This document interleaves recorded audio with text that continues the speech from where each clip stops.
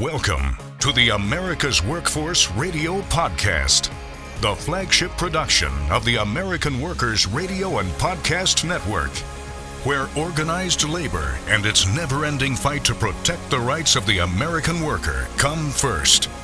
Now, presented by LIUNA, Laborers International Union of North America. Here's your host, Ed Flash Ferens. Unemployment still under 4%. The good news, wages are going up. Meanwhile, steelworkers fighting right to work in New Hampshire. And today on the show, the latest from the Valley Labor Report and the general president of the Professional Aviation Safety Specialists. Welcome to the Monday, January 8th edition of America's Workforce, where we are available on at least 5 platforms. That includes Apple Podcasts, Google Podcasts, iHeartRadio, Spotify, and Pandora. Adam Keller is going to be our first guest on the show today. Adam serves as co-host and co-producer of the Valley Labor Report. He is also the political coordinator for his union, which would be IATSE Local 900, based in Huntsville, Alabama. And I'll tell you, IATSE has been on a roll. We're going to talk about new organizing wins in the video special effects field, video game industries. There was a recent win with the Alliance Theater in Atlanta, Georgia, where over 30 crew members won voluntary recognition of the union. And here's the best part, they got a first contract. We're going to talk about getting that first contract. You know that's very difficult, but it helps to have a powerful union like, in this case, IATSE, behind you. Alabama Arise. We'll talk about what's going on there. As I mentioned, Adam serves as an organizer, and this is a statewide nonprofit coalition fighting for people marginalized by poverty. We know there's a lot of people in that category. We'll also take a look at the legislature. They're going to meet on February 6th. Some contentious issues like tax cuts, voting rights, school choice, mega prisons coming up. And speaking of prisons, there's a heck of a story that I came across recently about what's going on in Alabama prisons. The retail workers, the AFL-CIO, and the Union of Southern Service Workers, which has the backing of SEIU, along with civic and civil rights organizations, went to federal court, this happened about a month ago, to stop the exploitation of prisoners. A lot of companies, over 4,000 companies, are taking advantage, and this is just in the state of Alabama, they're taking advantage of forced prison labor. Now, you think about what's been going on in this country for decades, where companies have relocated in places where there is cheap labor. Used to be Mexico, then they went to China, then they went to Vietnam. Why bother when you can use prison labor? And that's what's going on. And now there's a lawsuit. And Adam is going to talk about that as well. David Spero will be joining us later in the show. David serves as national president of the Professional Aviation Safety Specialists. Their website is passnational.org, and they're in the middle of some bargaining, 2 collective bargaining agreements at the FAA, and that's been going on for quite some time. There's also a great deal of attention, media attention, on air traffic controllers and runway incursions. Why is this going on? Well, the problem is lack of staffing. Controllers are not, we're talking air traffic controllers, are not the only FAA workforce that is underfunded, understaffed, and overworked. The members of PASS, they are in the same predicament. Now, these are the people working behind the scenes. We're also going to talk about mental health. The National Transportation Safety Board recently held a summit on navigating mental health in aviation.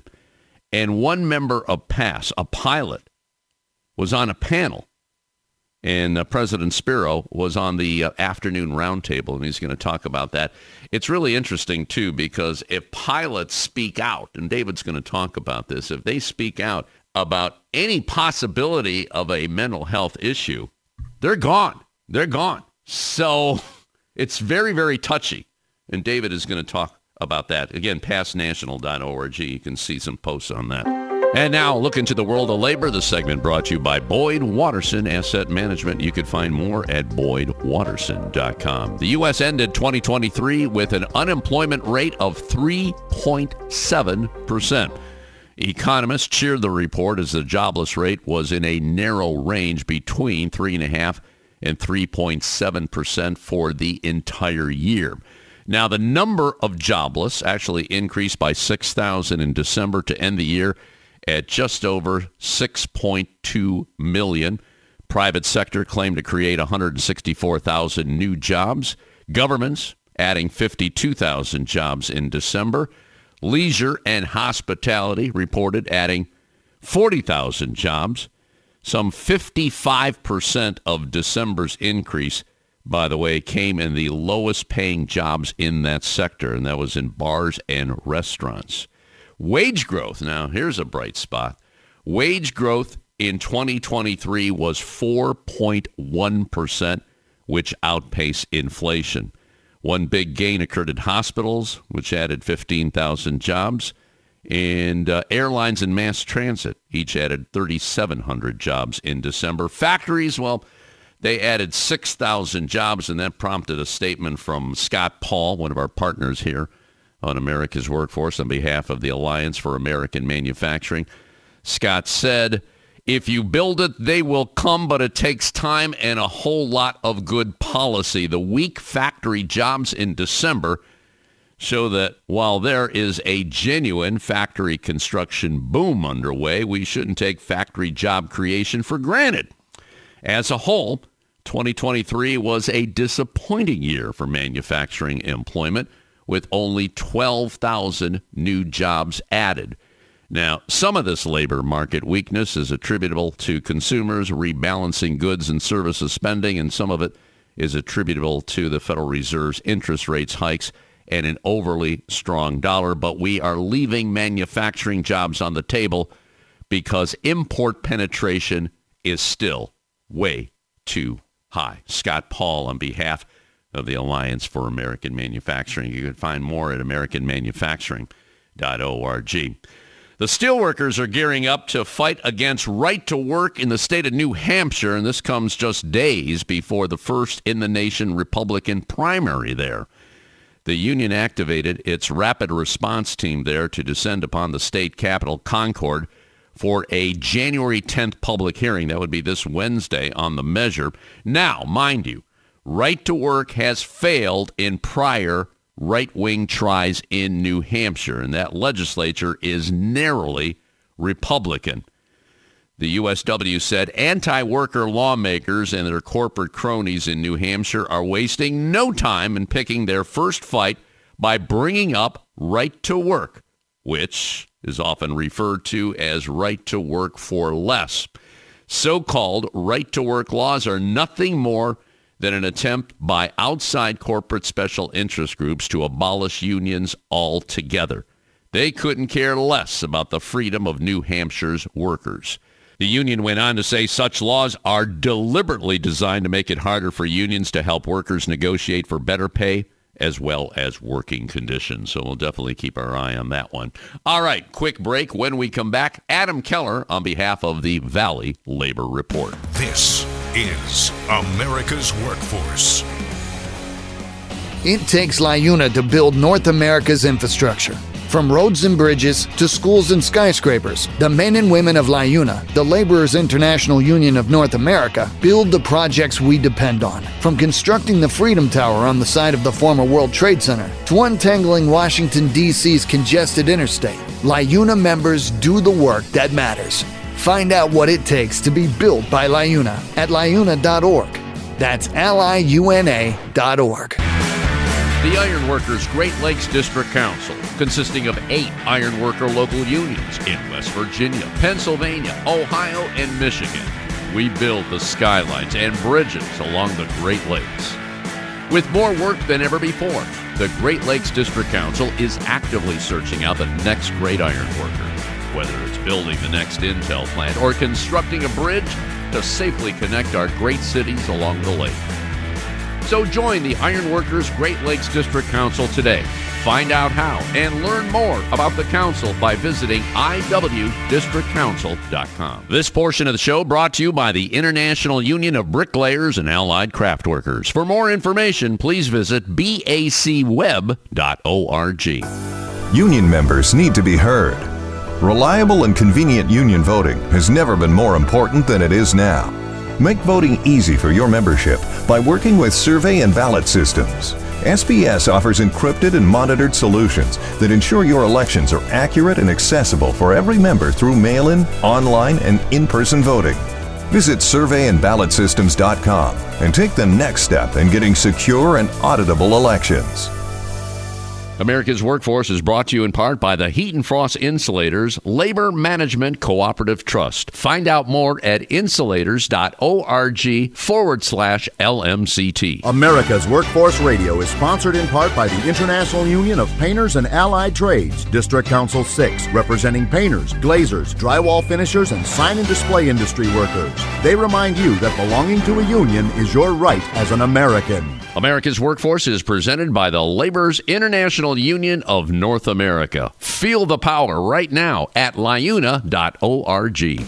Now, back to America's Workforce. Here's Ed Flash Ferens. And remember, you can check us out on Facebook or follow us on X, formerly known as Twitter. That would be AWF Union Podcast. By the way, this next segment brought to you in part by the Ohio Federation of Teachers. You can find more at oh.aft.org.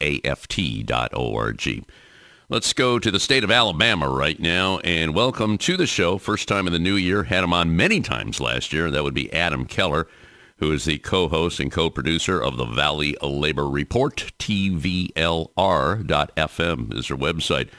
And as we all know, last year was a great year for unions. A lot of strikes, wages going up, a lot of organizing, and Adam was in the middle of it all in the state of Alabama. Adam Keller, welcome back to the show. Happy New Year to you, brother. Talk to me about getting some big wins for your union, which would be IATSE Local 900. Go ahead. Hey, brother. It's so great to be on America's Workforce again, and happy 2024. Yeah, I'm real proud to be a member of IATSE, and our Local 900 had a pretty good year in Huntsville doing the behind-the-scenes entertainment work at the new Orion Amphitheater. It just opened in 2022 in Huntsville. It's had some really big acts come through, like Snoop Dogg, Willie Nelson, rock shows, country, hip-hop. That's been great to get new work for our members locally, and a credit to, our business agent and our leadership for securing those contracts. As political coordinator, I really have a goal this year in 2024 of getting 100% of our rank and file members registered to vote, and try to get as many of those as possible to the polls to vote and to make legislative contacts. And I know I'll be talking a little bit about Alabama politics here in a minute. I want to get our members engaged in that. And, there's a lot of good momentum happening in IATSE. It seems like I was checking the labor board filings over the last few weeks for the Valley Labor Report, and I noticed more filings from IATSE, including here in the South. There's 10 remote animation workers at Disney, including folks in Tennessee, Texas, Virginia. They just filed for an election with the Animation Guild, which is IATSE Local 839. There were 9 workers in Greenville, South Carolina, just filed for an election with IATSE. And there was an election where in Chesterfield, Virginia, the Conversion Geeks, 11 workers there voted unanimously in favor of the Animation Guild, which is part of IATSE Local 839. So lots of new filings and elections happening with IATSE. They just put out a release a couple weeks ago about a big win in Atlanta. The workers at Atlanta's Alliance Theater, they won voluntary recognition of their contract, and they won their first union contract. And that's really exciting. We all know in the labor movement, it's one thing to win a union election, but it's another thing to get a first contract. Mm-hmm. And unfortunately, so many campaigns, run into that resistance and never actually even secure a first contract, or it takes many years to do so. So shout out to the, over 30 crew members at the Alliance Theater in Atlanta for getting that. That includes wardrobe workers, fly rail operators, audio engineers, spotlight operators, hair and makeup workers. So, real diverse crew across some of the professions that make up IATSE. And they're already winning wage increases. They're already winning overtime protections and meal break protections and holidays. And so that's great to see. And, we need to see more of it. IATSE's had some big wins in the VFX department, the video special effects, winning at Marvel and Disney. So hopefully we'll see the momentum continue in 2024, continue to grow in those pockets of the entertainment industry that are not currently organized, and continue to see the growth in industries like the video game worker industry. Proud to be a member of IATSE, looking forward to working locally to try to build our political power, and hoping to continue to report back to my members on all these big wins across the country. To your point, Adam, these are very significant wins, and when you add them all up, we're talking a lot of members here. But I have to stop you a little bit. You said something, I think it was in Virginia, about conversion geeks. I need to know a little bit more about conversion geeks. Can you explain that one? I honestly don't know a whole lot more about what they do. I just, judge from the National Labor Board filing, and saw, there's 11 workers there. They voted unanimously in favor of unionization with the Animation Guild. So I'm going to assume they do some sort of animation adjacent work. But that's really interesting. And I'll tell you, that's one fascinating thing that we run across when we do our Last Week in Southern Labor report, and we go through all the labor board filings every week across the South. We run across really interesting businesses, really interesting types of workers, things that I had never heard of, companies you have never heard of, companies with strange names. You run across people with jobs that you've never heard of. And the really cool thing is you see these people on the move and who are organizing and trying to build power on the job, regardless of what kind of job that is. Adam, if you don't mind, I want to talk a little bit more about getting that first contract. You mentioned the Alliance Theater in Atlanta, Georgia. And I keep thinking back to the Starbucks workers in Staten Island, New York, and it was independent, Amazon labor union. They still don't have a first contract. And what bothers me about this, these are independent unions, and they don't have the push from the big national unions. Like in this case, it was IATSE. Can you reflect on what they brought to the table to get that first contract? It's important that you have all the resources, all the technological advances to get in there and say, hey, we're going to hammer down a first contract. Can you spell that out for us?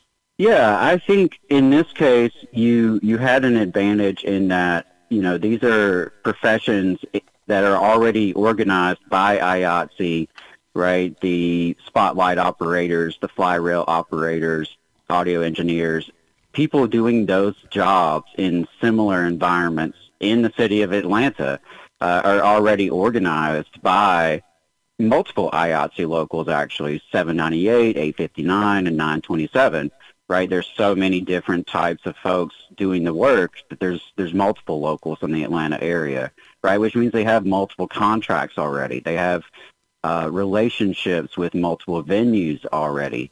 And so I think that makes it a little maybe less scary for the venue itself, for the employer to see, okay, well, this is working everywhere else, seems to be successful, and, we can implement that here as well. And I think, that was an advantage we even saw here in Huntsville, where we had a record of success at the long-standing venue in town, the Von Braun Center. So when they opened the new Orion Amphitheater, it was sort of natural that, of course, our local professionals who already have a record of success here and a record of good faith negotiations, let's do business with them.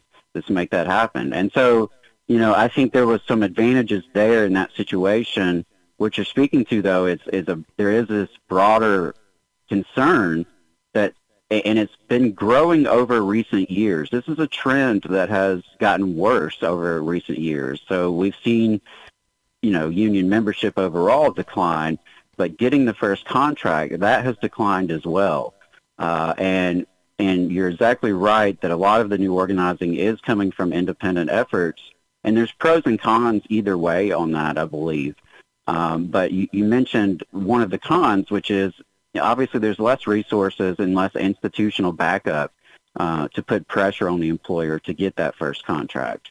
But unfortunately, even with some legacy unions, we're seeing some of the same struggles, which speaks to we have a broken labor law regime in this country, which really, incentivizes employers to do the wrong thing because they don't face the penalties for doing the wrong thing. Right? It can be a simple cost of business that they write off, no big deal, just a little, chump change for their budget. And so I think there are some bigger issues there, and I do think that one thing that we can do as members, which is really important, like what can you do as a member, which is the organizing part, is so huge to getting your first contract. You can't just win your election and think, okay, well, we did it, and I think there's like a natural human response to feel that way. Like it's a big relief, it's a big win, and your natural reaction is to kind of take a breath and take a step back. But really that's when the hard work begins. And that's when the internal organizing is going to be so important to keep your momentum up and to keep the pressure on the employer to do the right thing and negotiate a contract in a reasonable manner. Adam Keller joining us on our live line today. He's co-host and co-producer of the Valley Labor Report, also political coordinator for IATSE Local 900, and he's an organizer for Alabama Arise. We'll talk about Alabama Arise and also a legislative preview for Alabama. Later in the show, we're going to check in with David Spero on behalf of the Professional Aviation Safety Specialist. Back in a few minutes. You're listening to America's Workforce with Ed Flash Ferens.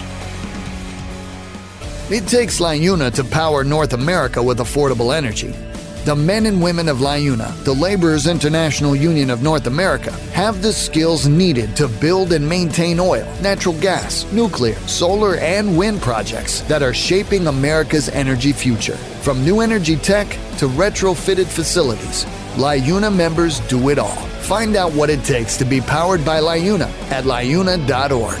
That's LIUNA.org. Are you an experienced mechanical insulator looking to take your career to the next level? Insulators Local 50 in Central Ohio has steady work for a number of years. Insulators Local 50 offers a total wage and benefits package that can't be beat. It's not just the competitive wages. Local 50 also provides medical, vision, and dental insurance with no paycheck deductions for you and your family. Don't miss out on the chance to secure your future. Join us at Insulators Local 50. Earn great pay and the best benefits. Visit insulators50.com/AWF50 to fill out the online form, and a Local 50 representative will call to begin the process. Hey, this is Sean McGarvey, and I'm president of North America's Building Trades Unions, and I'm a proud listener of America's Workforce. I love this podcast. America's Workforce is brought to you in part by the International Brotherhood of Teamsters, where you can find more at teamster.org. There is unity and strength for workers. We are the USW. We are the USW. The United Steelworkers. The largest industrial union in North America. We represent 850,000 members in the U.S., Canada, and the Caribbean. We work in metals, rubber, chemicals, paper, oil refining, atomic energy, and the service sector. We are steelworkers, standing strong and fighting for what's right. America's Workforce is brought to you in part by the United Auto Workers. Find more at uaw.org. This segment of America's Workforce is brought to you by Survey and Ballot Systems. SBS has been providing unions with secure and flexible election options for over 30 years. Visit surveyandballotsystems.com to learn more. America's Workforce is brought to you in part by the Iron Workers. You can find more at ironworkers.org. Now, back to Ed Flash Ferens with America's Workforce. And remember, you can check us out on at least 5 platforms. That includes Apple Podcasts, Google Podcasts, iHeartRadio, Spotify, and Pandora. And when you get an opportunity, just sign up and receive our shows on a regular basis and give us a rating. We always appreciate those 5-star ratings, so please keep them coming. By the way, this next segment brought to you in part by the United Labor Agency, ulagency.org is a website. Let's go back to Huntsville, Alabama, and rejoin Mr. Adam Keller on behalf of the Valley Labor Report. He serves as co-host and co-producer. Do check out their website, tvlr.fm, tvlr.fm. Been around, 4 years now, and they're going strong. The mouth of the South. That's what I call them. Adam, I want to talk about Alabama Arise. This is a great organization. It's a statewide, it's a nonprofit, and it's targeting so many people, and there are so many in this category that are suffering from poverty. Your role in that, and what do you see for Alabama Arise this year? Yeah, I am really excited. I've been working as a community organizer for the past few months with Alabama Rise. I was a proud member of the organization for years. The whole time I've been an activist in Alabama, I've been a member of Alabama Rise, which is something that's really cool about the organization. It's, in some ways similar to our unions in that you join as a member, you pay dues. You pay a little bit of dues every year. As a dues-paying member, you then vote on the legislative priorities for the year, right? So the agenda that Alabama Rise has each year when we go to the legislators and to the state government is selected by our members. And our members are over 1,000 folks from the state, across the state, just individuals, as well as about 150 groups. Most of those groups are churches and faith-based congregations, but some grassroots groups as well, and some labor unions, some labor councils are also a part of Arise. And so there's a real opportunity to build coalition there around poverty and the impact of poverty on Alabamians, particularly a statewide public policy lens. What are the leaders in our capital in Montgomery doing or not doing that's impacting poor folks and working class folks across the state? So it's a real pleasure to be able to work in this coalition and to be able to work together with folks. I've got some exciting events coming up. I'm doing an advocacy training later this month in Huntsville where we're open to members of the public, to Arise members, to labor allies, anyone who's interested in learning how to be a more effective advocate, especially when it comes to your state government, understanding how the legislature works, how they operate, what a bill looks like and how it goes through the system, what points of leverage we have as citizens to actually pressure those legislators and when should we pressure them, how should we do that. And so I'm really excited about that. We're going to have other opportunities for members to get engaged with legislative previews, and issue previews to learn more about what we're advocating for, as well as what do we expect, what's going to happen. The legislative session starts on February 6th, so we have a lot of work to do to prepare our folks. And I'm really just excited about growing the coalition with labor. IATSE 900, my union, joined our Cover Alabama coalition to expand Medicaid, which was really a big win, and getting the North Alabama Labor Council to join Alabama Arise was huge as well this past fall, because the more we're working together, the stronger we are, right? We're all out here trying to advocate for working people here in the state.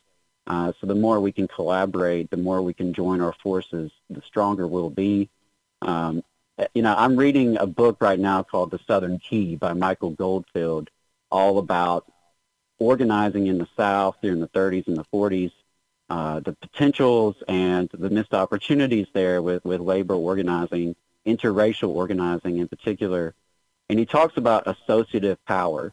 And the unions that had a lot of success had associative power. They had power not just in the workplace, but in the community through their alliances with churches, civil rights groups, other community groups, you name it. Anywhere that people power is manifesting, the more labor can engage with that and be in coalition, the stronger we'll be.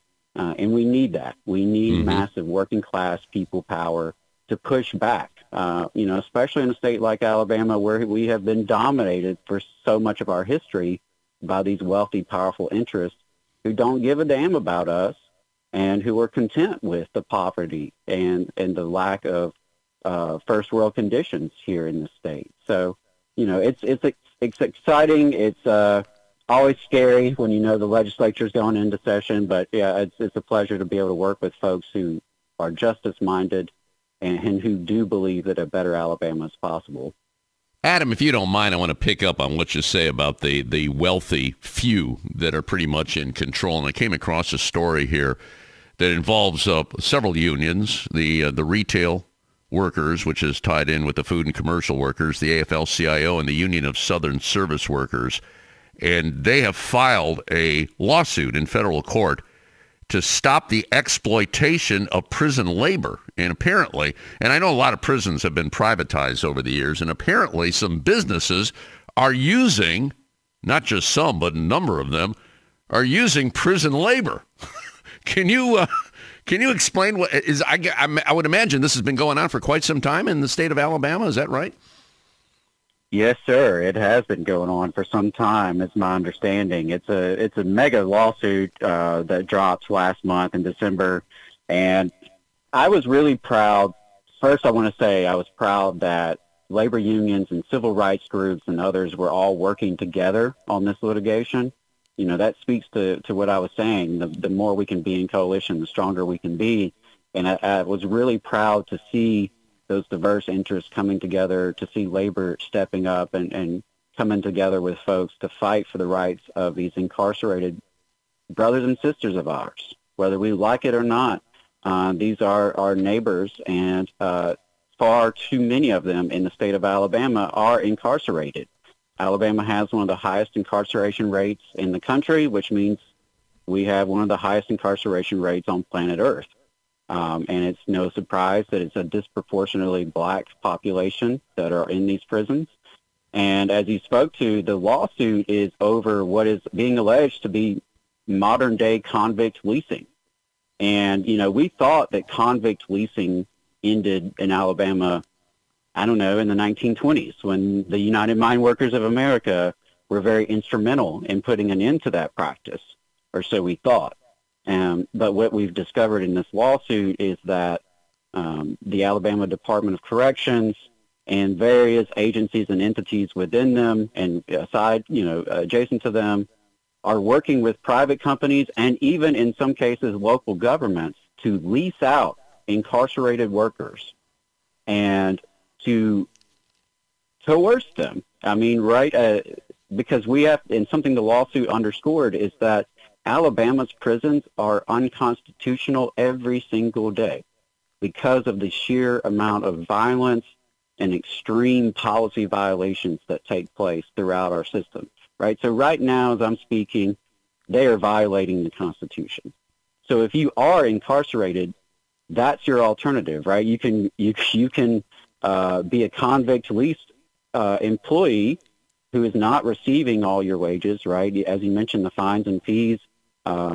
The Alabama Department of Corrections and these others are taking huge cuts from the wages. The wages themselves are not the same as what, free civilians are being paid in the first place. So there's just mega exploitation happening there. And the incarcerated workers reported threats and coercion if they refuse to go to work. And that's aside from the fact that if they do refuse to go to work, right, where are they staying? Where they're staying in these prisons that are extremely violent and dangerous and unconstitutional. So it's a devil's choice. So it's a really extreme form of exploitation, and it's something that our labor movement has always been vocal about because it, beyond the sheer cruelty of it to the people involved, it of course also affects all working people because, that is a way to, again, skew the playing field. If you can bring in incarcerated workers into a facility, right, those are people that are more easily exploited, that can be paid less, that are going to be a lot less likely to organize a union and face much more severe consequences if they even try to organize. And that's important to note that these were private businesses, in some cases fast food restaurants like KFC and Wendy's, right, which have seen worker organizing across the South and across the country. But there was also local governments like the city of Montgomery, And then there was a beverage distributor. There was Hyundai supply chain. That is worth noting, right? So Hyundai, which has already been busted for using child labor in their supply chain, has also been using these convict leased labor in their supply chain. So it's a pretty far-reaching problem. I wanted to highlight a quote here from Janet Harold. She's the legal director of Justice Catalyst Law. And she said, quote, "The forced labor scheme that currently exists in the Alabama prison system is the modern reincarnation of the notorious convict leasing system that replaced slavery after the Civil War." And that's huge to me. Yeah. To know that is happening in the year 2024, it's unacceptable.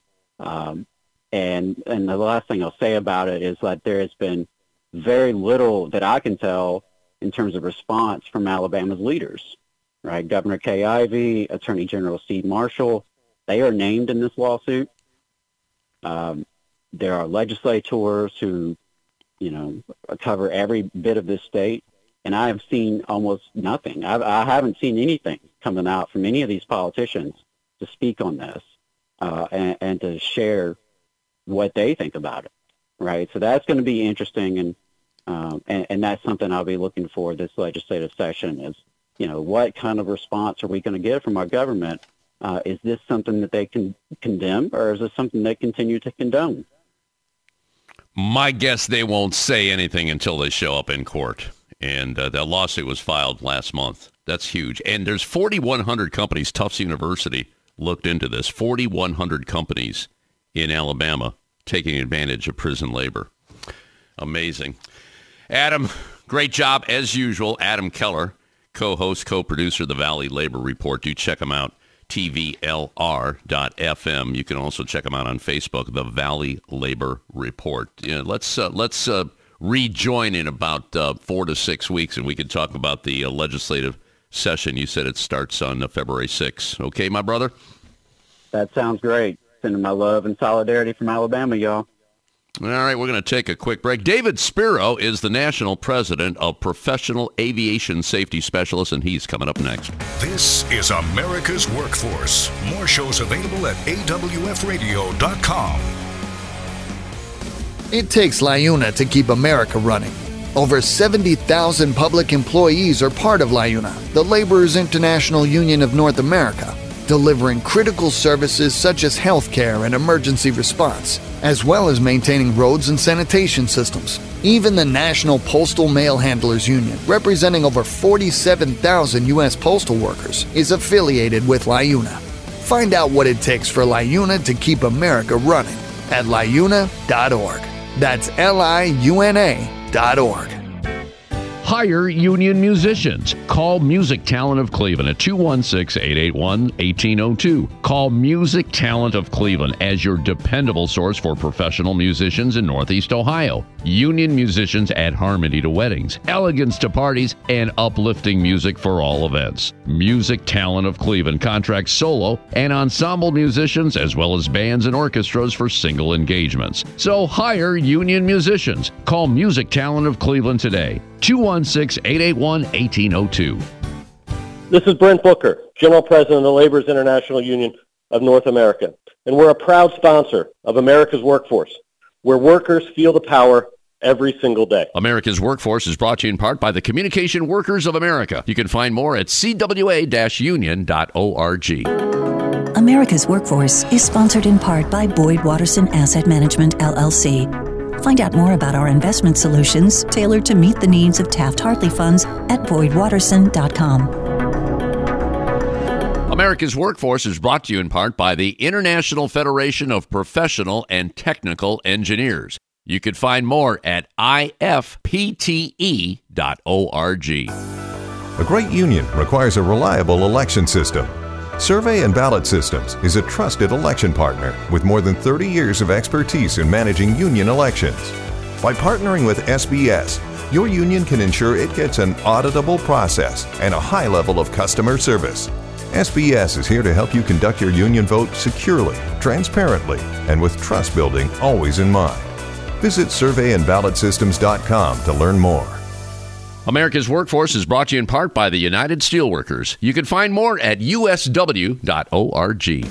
Now, back to America's Workforce. Here's Ed Flash Ferens. And remember, you can check us out on Facebook or follow us on X, formerly known as Twitter. That would be a WF Union podcast. Let's go to Washington right now. Welcome back to the show, David Spero. We've been in communication with him over the last year. He is now 2 years president of the Professional Aviation Safety Specialists Union, passnational.org. Altogether, David has spent 30 years with the union, and he's here to talk about, well, they're having a little difficult time with the FAA negotiating some collective bargaining agreements. David, welcome back to the show. Why don't we start right there? How are we doing with these negotiations right now? Hi, Flash. Thanks for having me back. So we are moving forward. We've got two contracts that we're working on. One for our aviation safety bargaining unit. They comprise the aviation safety inspectors and our aviation safety technicians. They oversee the regulations for FAA when it comes to air carrier, general aviation, manufacturing, everything that has to do with the aviation industry, pilots, checking them out, making sure everything's airworthy, and also the avionics on the aircraft, all that sort of stuff. We are about 2 years into that negotiation now. It is getting pretty close. There's a handful of items that we're still kind of stuck on, but I think I'm hopeful that we can actually have something done in a relatively short period of time. I think it's critical that happen. So that one's moving forward. I got to thank back in the summer the former acting administrator and current Deputy Secretary of Transportation, Polly Trottenberg, for helping step on the gas and getting a lot of it done.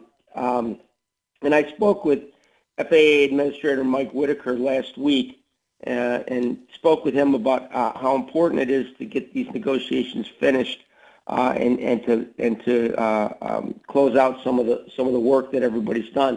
So I think we're going to get there on that one.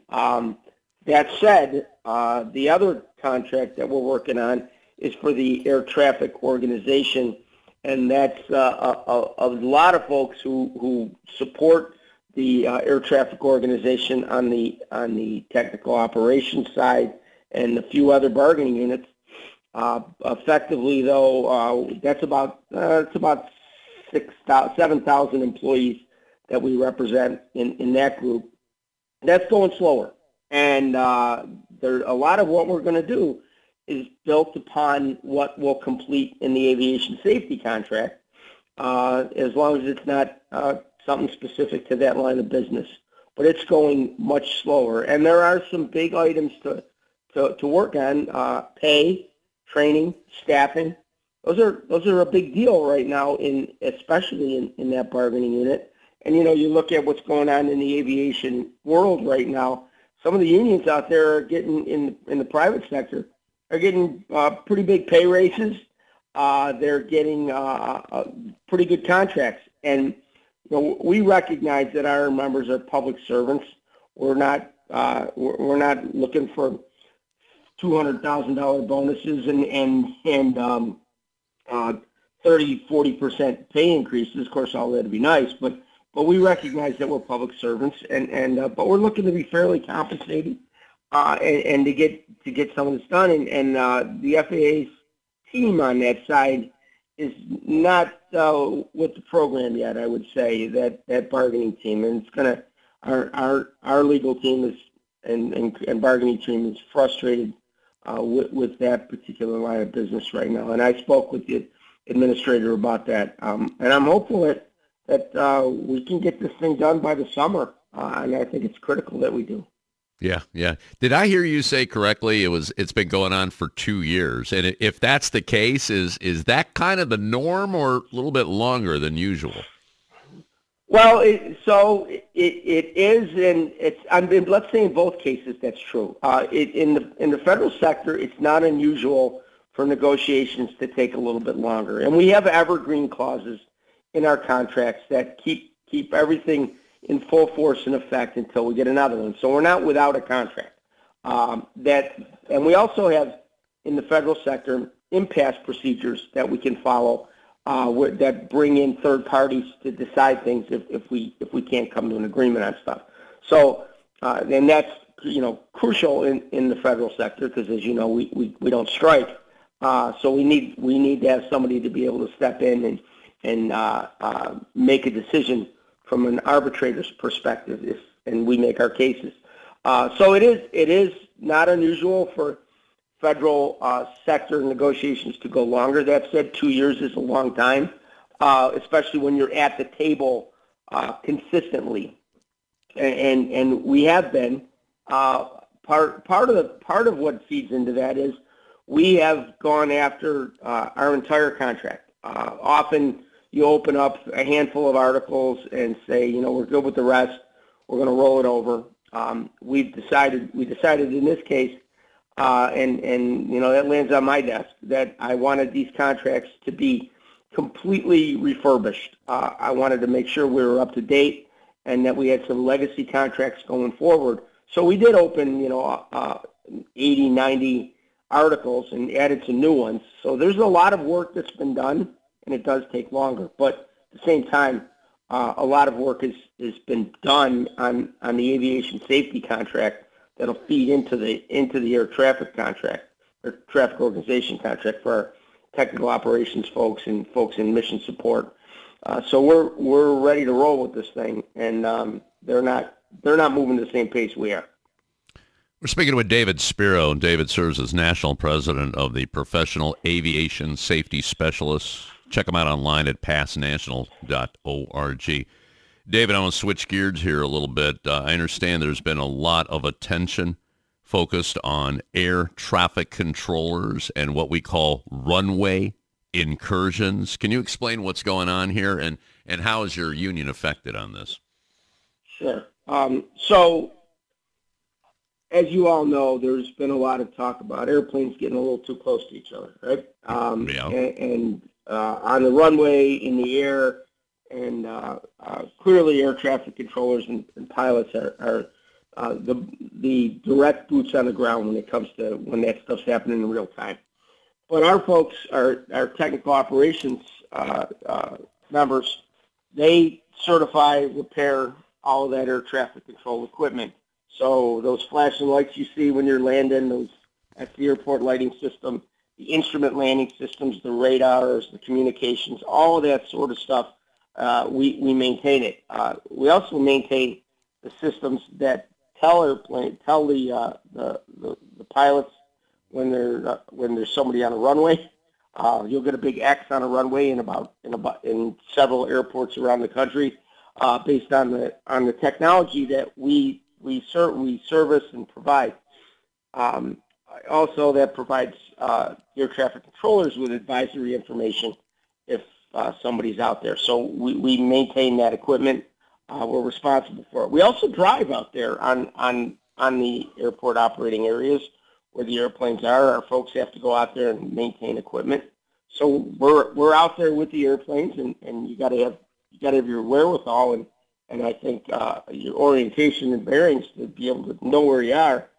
It's not the easiest thing in the world if you're not used to it to understand where all those lights are and what runway you're on and what taxiway you're on, especially if you're at an extremely busy, large airport like Atlanta or DFW.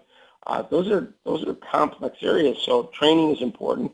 And if something were to go awry, our aviation safety inspectors actually investigate those incidents and hopefully not an accident when those airplanes come too close together, or if a vehicle on the ground comes too close to an airplane. So we're involved in all of that. When it comes to staffing, which is what you're hearing a lot about with the controllers, they're legitimate. They have legitimate issues. Well, what disappoints me is that we are not hearing about the legitimate issues that are affecting our technical operations folks in the media, and it's not as exciting to talk about the specific technical work that people do, and it's a little complex to understand. people don't really understand all of the equipment, the 50,000 plus facilities across the country that these folks work on and take care of. And our staffing is down by 1,000 technicians across the country over the last 8 years, and it's not getting any better. And that's taking its toll on the skill and the ability of folks to maintain the national airspace system, which is also introducing risk into the national airspace system. So I think it's important that conversation be more robust when it comes to technical operations specialists. So we're understaffed. Those working on the job because they're understaffed are stressed, and obviously that leads to mental problems. And I know you recently took part in a summit on what was called Navigating Mental Health in Aviation. This was put on by the National Transportation Safety Board. Can you reference that for our listeners? I'm sure that was an interesting discussion, David. Sure, it was. So kudos to Jennifer Hamdi, the chair of the National Transportation Safety Board, for inviting us to participate. One of our members, an aviation safety inspector, testified in front of that group, gave his story about how there's a concern from from the agency with regard to his medical clearances because he's taking a particular type of medication, and the problem is that people can't speak up. They're unable. If you're a pilot or someone that holds a medical clearance, and air traffic controllers sat on that summit as well. If you're one of these folks who holds a medical clearance, speaking up effectively can end your career. That you're seeking mental health assistance. If you're in therapy, if you've got any kind of medication you're taking, that sort of stuff is not. Right now, the agency looks at that and frowns upon it, and you have to turn in hundreds of pages of documentation to support your medical clearance, and it takes months and months and sometimes years to get that sort of thing done. At this point right now, it's the responsibility of a pilot or anyone with a medical clearance to stand up and say, hey, I'm not ready to do this right now, and they do it. These are aviation professionals who do speak up and say, listen, I can't fly an airplane, or I can't do the job I'm supposed to do with my medical clearance. So that's already in place. But they've got to look at this thing and decide what works for aviation safety. And if a doctor says that the medication a person is taking, a particular medication, is helping them, makes them they're not a threat to themselves or to others, and they can fly an airplane, and they're not drowsy, and all the other things that go with it, then the FAA can and should accept that. And to their credit, they've stood up an aviation rulemaking committee that we are going to participate in to look at this and decide. And it's a group of many folks in the aviation industry, and we're going to look at whether or not what the rule is, what makes sense, and we got to get this thing up into this century, because a lot of what we're talking about is based on medical assessments back in the 50s and 60s, and that just doesn't work, because you can't have people afraid to speak up, because that in and of itself introduces risk into the national airspace system.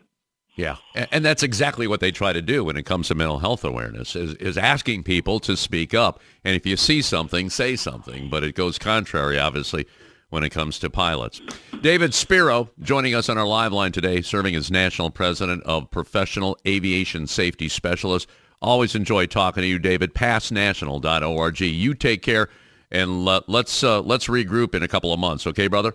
Sounds good to me. Thanks, Flash. And that'll be it for another edition of America's Workforce. Coming up tomorrow, the Communication Workers of America and the bricklayers and allied craft workers. Until then, all of you have a safe and wonderful day. That concludes another episode of the America's Workforce Radio Podcast. Thanks for listening, and be sure to subscribe so you never miss a show. America's Workforce is a production of Labor Tools and BMA Media Group. Find out more information online at labortools.com.